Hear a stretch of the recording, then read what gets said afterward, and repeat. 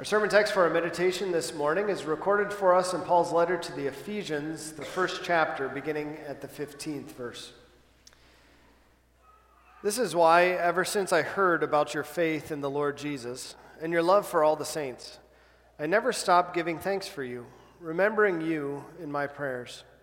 I keep praying that the God of our Lord Jesus Christ, the glorious Father, will give you the spirit of wisdom and revelation in knowing Christ fully. I pray that the eyes of your heart may be enlightened, so that you may know the hope to which he has called you, just how rich his glorious inheritance among the saints is, and just how surpassingly great his power is for us who believe. It is as great as the working of his mighty strength, which God worked in Christ when he raised him from the dead, and seated him at his right hand in the heavenly places, far above all rule, authority, power, and dominion, and above every name that is given, not only in this age, but also in the one to come. God also placed all things under his feet, and made him head over everything for the church. The church is his body, the fullness of him who fills everything in every way. Lord, these are your words, and therefore they are your truth. We ask that you'd increase our faith through them. Amen. Dear fellow redeemed, who is the most powerful person that you know? Is it maybe a high-ranking politician? Is it a famous celebrity? Is it a professional athlete? Maybe a social media phenomenon who has millions of followers? Is it a wealthy businessman or uncle? As many of you know, the governor of our state, Tim Walz, is from Mankato, and he served as a teacher here and a coach for many years. So I wouldn't be surprised if there's maybe even someone here today that knows our governor, Tim Walz, personally. Or I think about another famous individual from Mankato, Glenn Taylor. His company has its main operation here in Mankato. And we think about him, he's the wealthiest man in all of Minnesota, worth $2.7 billion. He ranks about a little over 1,000 concerning the number of wealthiest people in the world. And because he's lived in Mankato for decades, I wouldn't be surprised if maybe, again, there's maybe someone here today that maybe knows Glenn Taylor personally. I want you to think for yourselves, who's the most powerful person you know? I want you to also think about what that means for you. What does it mean that you know that person? Does it mean that you're the life of the party, that you have good stories to tell about this famous person? Well, that's probably a lot of it for most of us. But if you're very close to someone who is very powerful, influential, and wealthy, that person might be willing to use their power, wealth, and influence for you. It's good to have friends in high places, isn't it? In our lesson for today, the Apostle Paul is speaking to the believers in Ephesus, and he wants to remind them that they have a friend in high places, a friend who's greater than a famous celebrity or a professional athlete or even a high-ranking politician or a wealthy businessman. They know the King of Kings and Lord of Lords, Jesus Christ. And he wants to remind them that he is the one who has promised them an inheritance. And he is the one who rules all things for them. And he prays that they know this better. And that is my prayer for you today as well. Well, the Apostle Paul uses an interesting way to describe what he desires in our lesson for today as he describes hearts with eyes. He describes that those eyes be open. And really, what's he talking about? He's asking that the believers in Ephesus know something better. They know it more fully. That they know their Savior, Jesus Christ, the King of Kings and Lord of Lords, that friend in high places who has promised them an inheritance. You might say, well, why does he need to tell them that? Don't they know it? Isn't that foundational to the Christian faith to know that our inheritance is in heaven? Well, it is something that we can forget. Not so long ago, I was reading a book, and in the preface, the writer wrote this: "Chances are, if you or someone you love is not suffering now, they will be in the next 5 years, unless you are freakishly lucky." How true it is. We think of our own lives. Hasn't something happened in the last 5 years, something difficult that we've gone through, maybe a loss in the family or a major health concern or financial concern, some disruption or loss? And if we have the time and wherewithal to really turn away from our own suffering and pain and to see other people and to analyze their lives, we see that pain and suffering is there for them too. It seemed to be the way of the world, the way of life. Life is suffering, life is pain. And for this reason, it's maybe easy for us to forget about the inheritance that is ours. And what is that inheritance? St. Paul writes in our lesson for today that he desires the Ephesians to be enlightened, just to know how rich Christ's glorious inheritance among the saints is. Jesus himself says in John chapter 14, "Do not let your heart be troubled. Believe in God, believe also in me. In my Father's house are many mansions. If it were not so, I would have told you. I'm going to prepare a place for you." Imagine it. The mansions of heaven. Those must be spectacular, right? Filled with incredible wealth and luxury in that perfect place. But not only this, also think about the way that God describes that inheritance in John's Revelation. There will be no more death or sorrow or crying or pain, because the former things have passed away. As we enjoy all of that wealth and luxury in the mansions of heaven, we'll also be there without pain or suffering. All will be gone. But again, it's something that we can forget. We can forget because of the suffering and pain that we're enduring in the here and now. So what should we do? Well, God would have us remember the inheritance that is ours and have us focus on that even in the midst of our pain. Think about what the Apostle Paul wrote in Romans chapter 8 when he said, "For I conclude that our sufferings at the present time are not worth comparing with the glory that is going to be revealed to us." But how do we know that inheritance is ours? Well, it's been guaranteed by a king. Now, kings aren't something that we're really all that familiar with in our modern era. We think about in our own nation, in the United States of America, we aren't ruled by a king, but it's a president who is the head of our government, right? We think about the closest thing that we can think of when it comes to a king is probably King Charles III of England. But really, he's not all that good of an example of a king. After all, he's given up much of his power and authority to his parliament.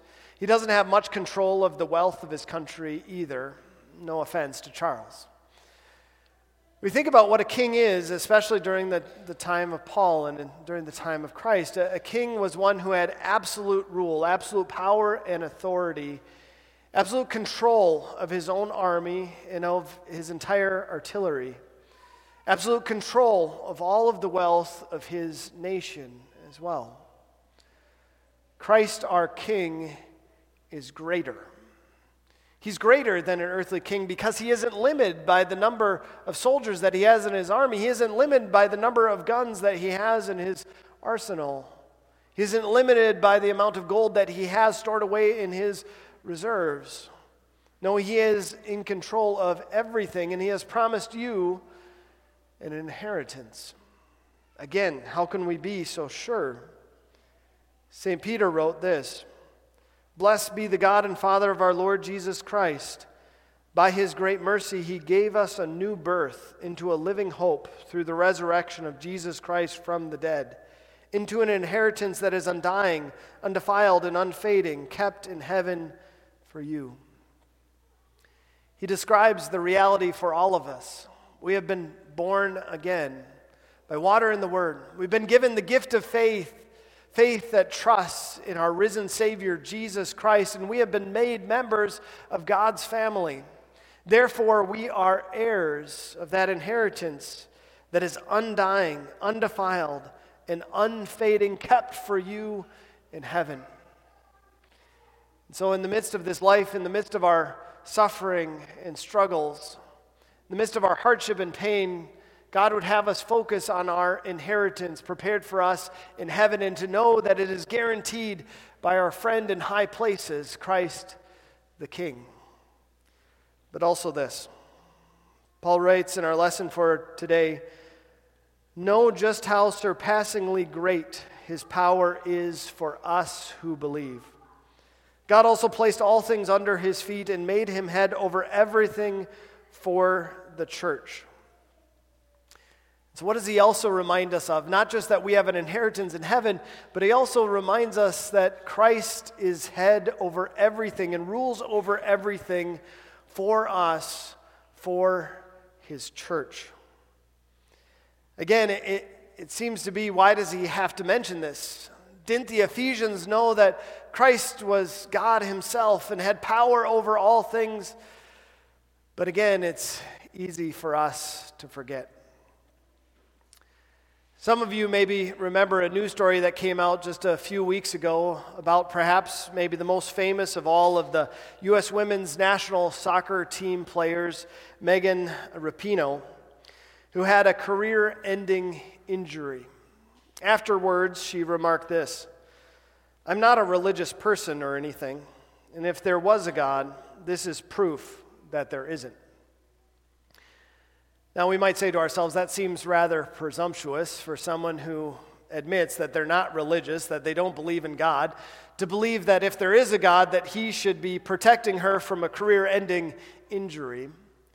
Perhaps it seems a bit less presumptuous for us who do believe that there is a God, and that God is in control, and that he is all-powerful, that he is watching over everything for our good. Yet it's sometimes hard for us to remember that truth, and hard for us to really accept it. We look at the difficulties and trials and troubles that we face. We say, "Why, God? God, I'm so faithful to you. I'm so faithful to your word, listening to what you say in that word. I try to conform my life to it every hour of every day. Why is it that you allowed my loved one to die at such a young age? Why is it that you allowed me to get cancer, Lord? Why is it that you allowed my parents to get a divorce and break up our family? God, why did you allow this financial hardship to come into my life? If you loved me, you wouldn't have done that." Maybe we too can be like Megan and begin to get angry at God, or at least even go further than that and think that God doesn't exist, because if he did, he would have stopped those things from happening in our own lives. And God reminds us of this truth in his word in Romans 8. We know that all things work together for the good of those who love God, for those who are called according to his purpose. Yet how could it be? How can it be as we look at our own lives and we don't see things that are good, but things that are bad, at least in the eyes of the world? Well, it's good for us to remember what is best for us, what is truly our good. We know what God views as best for us in our own lives. In 1 Timothy chapter 2, he says, God our Savior wants all people to be saved and to come to the knowledge of the truth. That's what's best for you. What's best for you is to be saved, to have eternal salvation, to know God's truth. Could it be, if everything was perfect all the time in this world, if you had perfect health and had an abundance of wealth, and if everything went the way that you thought it should all of the time, if you are filled with pleasure every moment of every day, could it be that that perhaps would be bad for your relationship with Christ? Could it be that you would forget about him or feel that you have no need for him because everything is going so well? Could it be that God can use even difficulty and suffering and pain for his good purpose of keeping us close to him, keeping us in the faith until that day that he sees fit to bring us home to the mansions of heaven, to that truly perfect place there. Yet it's so hard in the midst of that suffering and pain to think in this way. So what should we do? Look to the cross. Think about what the Apostle Paul wrote in 1 Corinthians chapter 1. The message of the cross is foolishness to those who are perishing, but to us who are being saved, it is the power of God. You know, if you think about it, the cross is really foolish, isn't it? You know, if you were to come up with a way that God should have devised to save you, it wouldn't have been this, would it have? We probably would have imagined that God would have gathered his legions of angels and came down from heaven to smite the devil and all of the demons and to get rid of them. That would have been our way, that God would have triumphed and saved us. But if you think about it, it wouldn't have worked, would it? Even if the devil was gone, even if the demons were gone, we would still be in our sin. God knew this. God knew that the only way to defeat sin and the only way to truly free you from sin's grasp was through this. Was through sorrow, suffering, pain, as we hear described in our gospel lesson for today, was for Christ to go to the cross for you. And even though it seems so foolish in the eyes of the world, God has led you to believe this, to believe that it's true, that through the cross comes victory. But again, how do we know that it's true? God hasn't just given us the cross. What has he also given us? He's given us the empty tomb as well. That empty tomb through which he declares, yes, my son suffered. Yes, he died. And while his body lay in that tomb for those 3 days, and while it seemed that all was lost, I was at work for your good. And he proved it by raising him to life from the dead on the third day. Christ's resurrection proves his power over sin, death, and the devil for you now and forever. So who is the most powerful person you know? Is it Tim Walls or Glenn Taylor? Maybe a wealthy business person that you know, or a rich uncle. Who is it? Well, for us as Christians, it is Christ the King. He is our friend in high places. And he would have us know that he has an inheritance prepared for us, one that is guaranteed and cannot be taken away from us. He'd also have us know that he is even right now working for our good. He's ruling over everything for our ultimate good, to bring us to be with him forever in heaven. What comfort we find in him, as we know that he has guaranteed it through his death and resurrection. We know that his power is at work for us, now and always. Amen. I invite the congregation to please rise. He lives, my kind, wise, heavenly friend. He lives and loves me to the end.